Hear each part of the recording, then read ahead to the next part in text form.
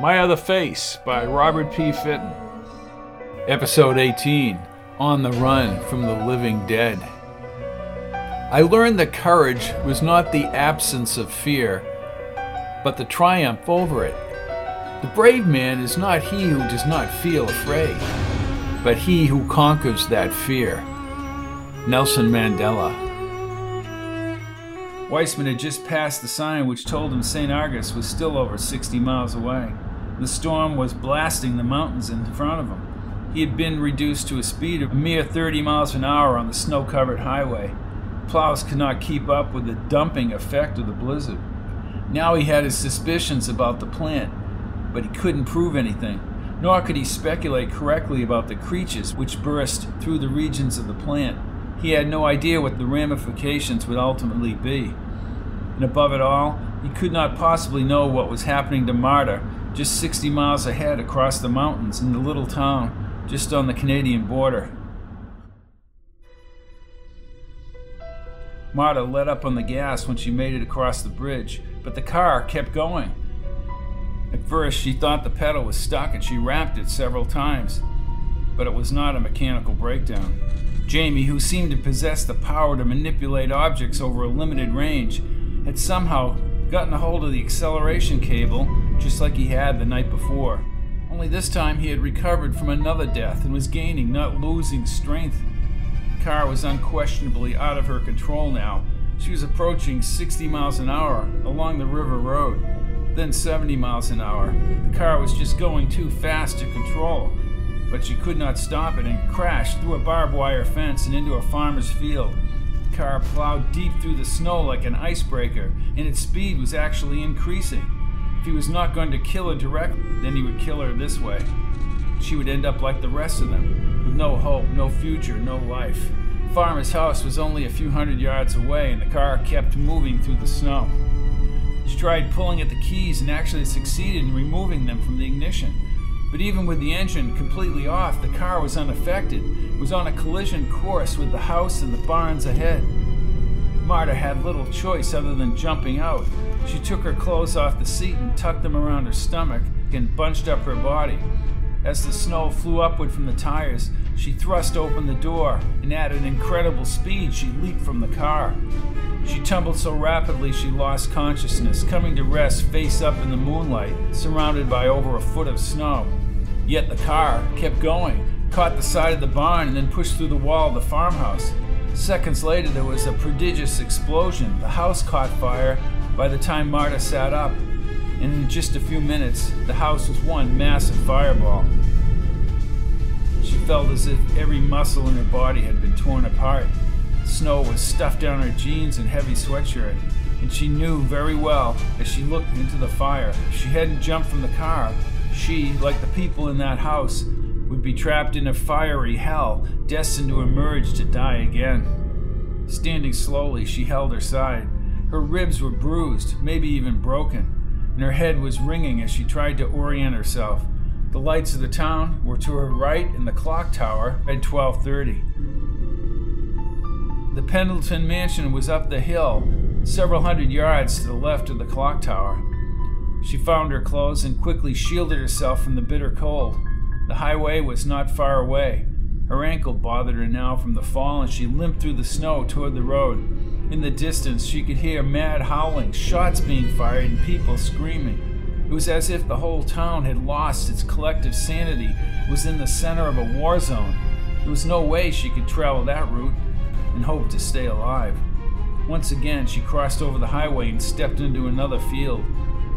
As she limped in pain, she skirted the town in the confusion and slowly made her way around to the base of the Pendleton Hill. The Pendleton mansion, white in the moonlight, stared down at her. Every light in the house seemed to be burning extra brightly, as if the old man were holding an extravaganza. Only this gathering threatened to surpass anything that had ever taken place inside that mansion. As she stepped away from the hill, she could feel immovable, unfathomable forces grasping around her body and dragging her toward the hill. No, I don't want to go there. She was dragged toward the driveway, and as she fought to run down the hill, her body was taken along the asphalt and marched against her will toward the mansion disappearing within the trees for a short time, but the glow of the lights lingered above the crest of the hill. Marta fell forward and was dragged through the snow along the drive and up toward the mansion. Then her body was turned upright, and she struggled to run back down the hill, but was spun around in midair and drawn toward the front door. There appeared to be no one inside, despite the burning lights. The wind slapped against her, blowing her hood back several times. The house was indeed empty inside, yet the fire was blazing. The huge wooden door opened toward the inside of the mansion, and the light shone over her body. "No! No! I won't join you!" She pulled forward and across the tiles. "No!" The warmer air blew across her face, pushing her brown hair back. All movement returned to her body, but the door slammed behind her, and when she went to open the brass doorknob, the door was secured shut. She moved up to each window, pushing them one by one, but they wouldn't budge. And then she turned. It was only the second time she had ever been in the mansion, the other time being when Jamie had the final confrontation with his father. Everything was just as she had remembered it. Slowly she walked down the hallway, looking up at the brightly lit chandelier. She headed toward the north wing. The door to her right, past the drawing room, was closed, but a seal of light surrounded it. She opened the door quickly. Pendletons' Dobermans on the far side of the room spun around and bared their teeth. "Get away from me! Get away from me!" They were covered with scattered blood, and they were foaming at the mouth, but it was the red glowing circles that caused her to shuffle back. Even animals had not been left out of the carnage. As they sprung through the air, she slammed the door and then locked it. The dogs clawed at the door now with the same force Jamie had used at the house, growling and ready to chew her apart.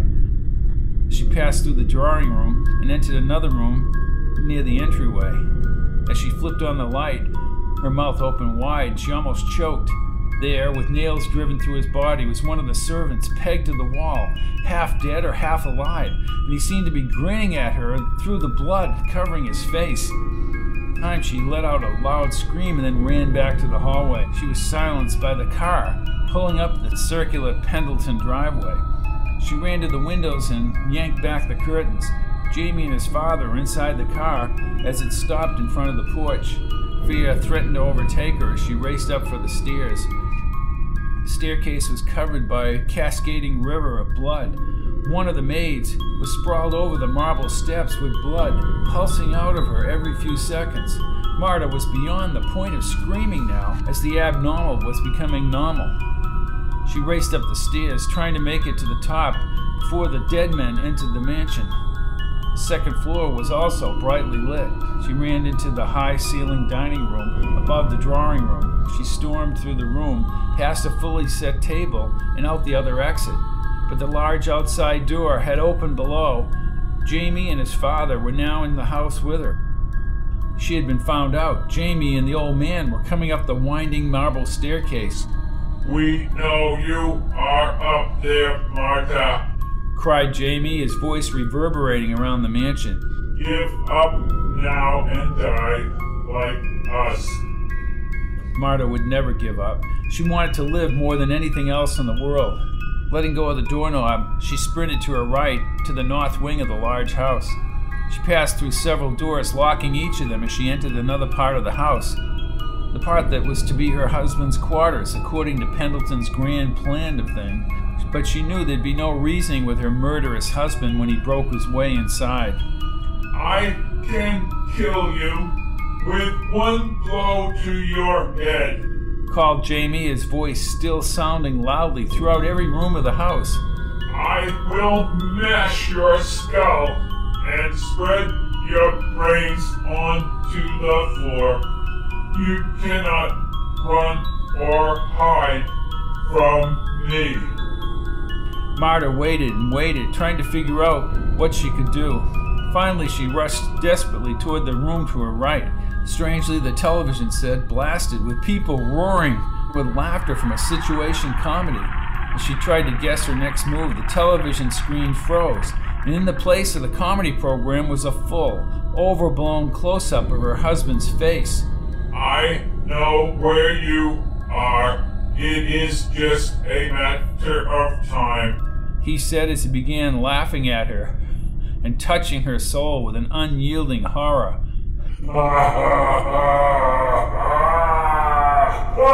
She saw a door to the left of the TV set. The staircase perhaps could lead to the kitchen below and freedom. As the television thundered with Jamie's laughter, she reached out and turned the doorknob. It was her last chance to leave, she thought, and she rushed through the doorway. She had taken but 2 steps down the stairs when she ran into the old man who had gone around from the other direction. He put his cold, clammy hands around her fragile, smooth neck. Die, Martha. Die. Join us. Come forever to die. She bit at his hand, but it was like he experienced no pain at all. He was not even deterred by her attack. Raising her arms, she struggled fiercely with him. Even at his much older, advancing age, he still had the advantage. The only alternative was to shove him down the stairs. Once pushed, even the old man could not combat the force of gravity. He lost his balance and quickly relinquished his grip on her, but she felt herself going forward with him. She broke her fall by catching the banister with both hands. Her palms were shot full of tiny splinters, but she was able to get to her feet and up the stairs again. Below, Pendleton rolled head over heels down the narrow staircase to the first floor, screaming for his life as his neck snapped.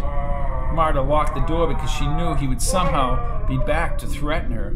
As she turned from the door, Jamie was still on the television set. Your efforts are useless, he said, as if he was trying to torment her.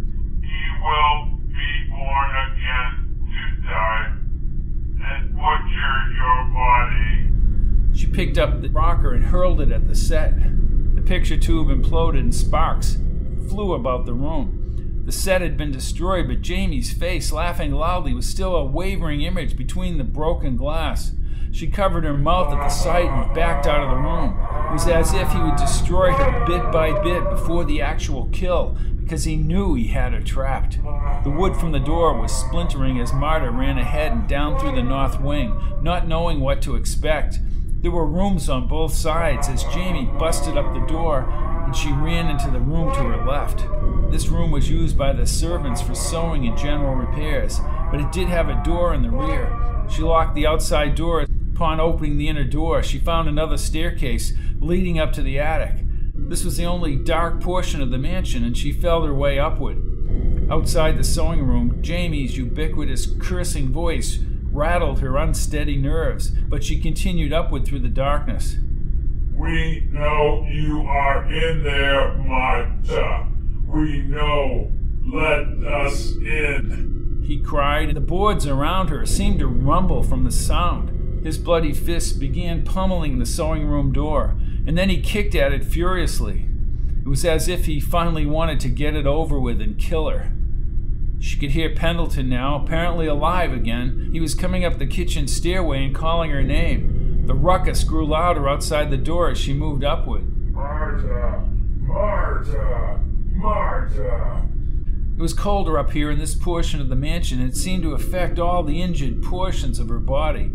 It couldn't be much farther, she thought, as she breathed the dusty air. But something blocked her way. Perhaps she'd come to another door or a change in direction of the stairs. Or it could be something else. Her face froze in the darkness as she prepared for the worst. I know you're there! I know you're there! She said quickly and raised her hands. No one answered.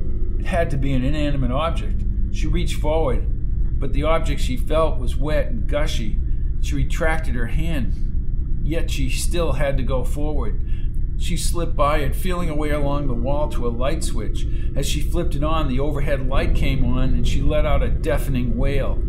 The butler's head was hanging from the ceiling and punctured with dozens of needles from the sewing room below, looking like a wet pincushion. The rest of his body was cast across the stairway in a mutilated mess. She could see the wallpaper smeared with blood, and above her and the butler's eyes seemed to be watching her every move. She had to get out. The door was unlocked as she pushed her way to the spacious attic. There was a pull chain ahead. She turned and locked the lower staircase door as she pulled the cord. Yet there were no windows in the attic, just a half a dozen louvers along the side walls. She made her way over to the closet louvers and lifted them up with all her remaining strength, but they were nailed shut, and there was a wire mesh embedded over the outside. Now, she reasoned, it was impossible to break through it. Time was running out. Her only option was to run down the 50-foot room. She saw the corner to a series of attic bays over the east wing. It was at that time she heard a low, barely audible growl. Jamie broke through the lower door to the sewing room. Despite the growl, she rushed forward. She had to get out. The room was clear as she sprinted down its length, hurdling the boxes and crates. She pulled at the other light cords as she ran. The lights came on near the east wing entrance. Pendleton's Dobermans appeared from nowhere and blocked the entranceway. They were perched for the kill, their mouths frothing and their sharp incisors outlined in blood. Marta was trapped at both ends. She retreated as the dogs sprang forward. They chased her now as she fell forward to a conglomeration of old sporting equipment. Scrambling, she grasped the handle of a thick baseball bat as the dogs leaped into the air. They were just inches from her, their teeth ready to sink into her flesh. She didn't even look as she let the bat fly. The first dog was knocked unconscious, but the second one rebounded and came at her again. She had no time to bring the bat around, and his teeth sunk into her forearm. He was going to tear her apart like a raw piece of meat, and he was big enough to keep her pinned to the floor. She reached back, grabbing for anything, and got a hold of a dumbbell bar. Against her own emotions, she let the dog have it once again and then twice. He collapsed to the floor, his eyes glowing with the presence of the alien creatures. As she picked up the bat, she knew she had to get out. She resumed her escape route, running back across the room and turning toward the bays to the right. Holding onto the baseball bat, she looked inside. The rooms to the right were indirectly lit by bulbs along the wall, and their rear portions covered with insulation. She ran down the hallway and into the shadows. There were more voices ahead. The rest of the servants, their quarters and rooms behind the drawing room, came out and up the opposite stairs. Like a spinning yo-yo, she darted back to the other, more open room. She had to get out of the mansion, but it looked as if it were all over. Jamie had finally broken through. Pendleton and the children followed him into the attic. Marta smashed the overhead light bulb and ran the other way, but it was no safer there. Far down the end of the hallway, coming out of the darkness, the servants, armed with any weapon they could find, coming at a steady pace. Again, she darted one way and then to the other, but it was pointless. Her luck had run out. Marta! Called Jamie, in a volume that shook the upper timbers. Marta! He repeated. She stood poised with the bat. The servants mumbled as they approached.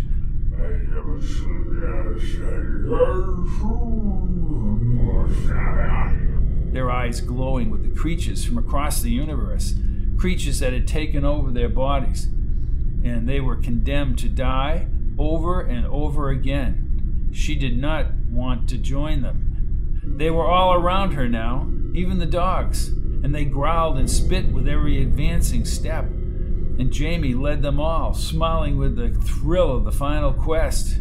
"You can't kill me. Don't you see what's happened to you? You've been taken over by these bundles, the creatures from the plant. The universal power has done all this. Can't you see?" We have joined with them, said the old man, so we can live to die. Like it is supposed to be, said Jamie. "No! You don't have to, Jamie," she pleaded and looked down at the distorted faces of her two children, filled with vengeance and hatred. "Just tell me why you have to kill, why you must go on killing."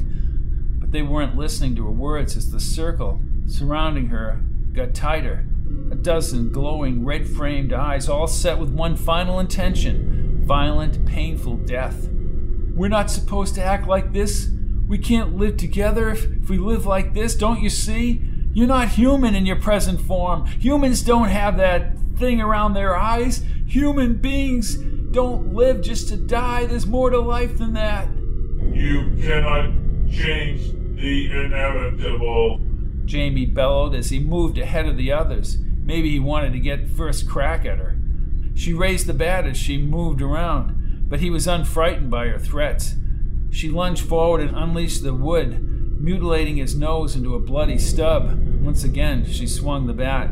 This time she knocked out his front teeth, but he caught the bat, broke it in two, and cast the pieces across the attic. Then they all moved inward now, and Jamie reached out with his hands. He was going to choke her dead. She could almost feel the air leaving her body as she tried to back up. In a few seconds, she would be like them. "I will not die! I will not die!" she yelled at them. Then she faced them and bared her teeth. It was not as if she didn't fear them. Rather, she was overcome with underlying anger. They wanted her to allow them to take her life. It was all so simple to them. She would die over and over again. But if they wanted her, they were going to have to fight. Death beckons, honey pie. Laughed Jamie. "You're my husband. You're a human being. Why? Why would you do this?" she yelled. We all have our reasons for living, he said as he raised his hands upward. We have our good sides and our bad sides. Come, Martha, don't you approve of my other face? He squeezed her windpipe as he fought, but her precious breathing passage was becoming occluded. She squirmed, never wanting to give in to death, and stepped backward with all her might. The weight of her body pressed on the insulation and the plaster and wallboards of the lower rooms. The ceiling broke under the stress, and they all plunged through. Jamie held her throat for only a second as they all went careening down to the second floor. Marta hit the carpet just above the marble staircase, and she was covered with the rubble from above. Jamie, however, had pushed outward, hit the iron banisters, slicing his upper torso lengthwise. She rose in pain and held the railing. Somehow she had caught her own breath and hurried down the stairs, but she was breathing heavily. Just for a second, she stopped at the bottom of the stairway. She felt something on her shoulder. Her parka was splattered with dripping blood from her husband's body. That sparked her into running directly for the drawing room doors. She unlocked the doors and actually rushed outside. In the darkness, she could see, as Pendleton had always intended, a stunning view of St. Argus. Many fires, perhaps 15 or 20, had been already started in various locations of the town. They blazed high into the night, as not only the physical structure of the town was threatened, but the entire social fabric was becoming torn from its foundation. She had to run, flee from the horror. Even with her injuries, she was faster than they were and could keep ahead of them as long as her strength held out. She ran toward the scrub oaks, and this time down the hill. She had gotten away. Join us next time for My Other Face by Robert P. Fitton. Produced by Fitton Theater of the Words.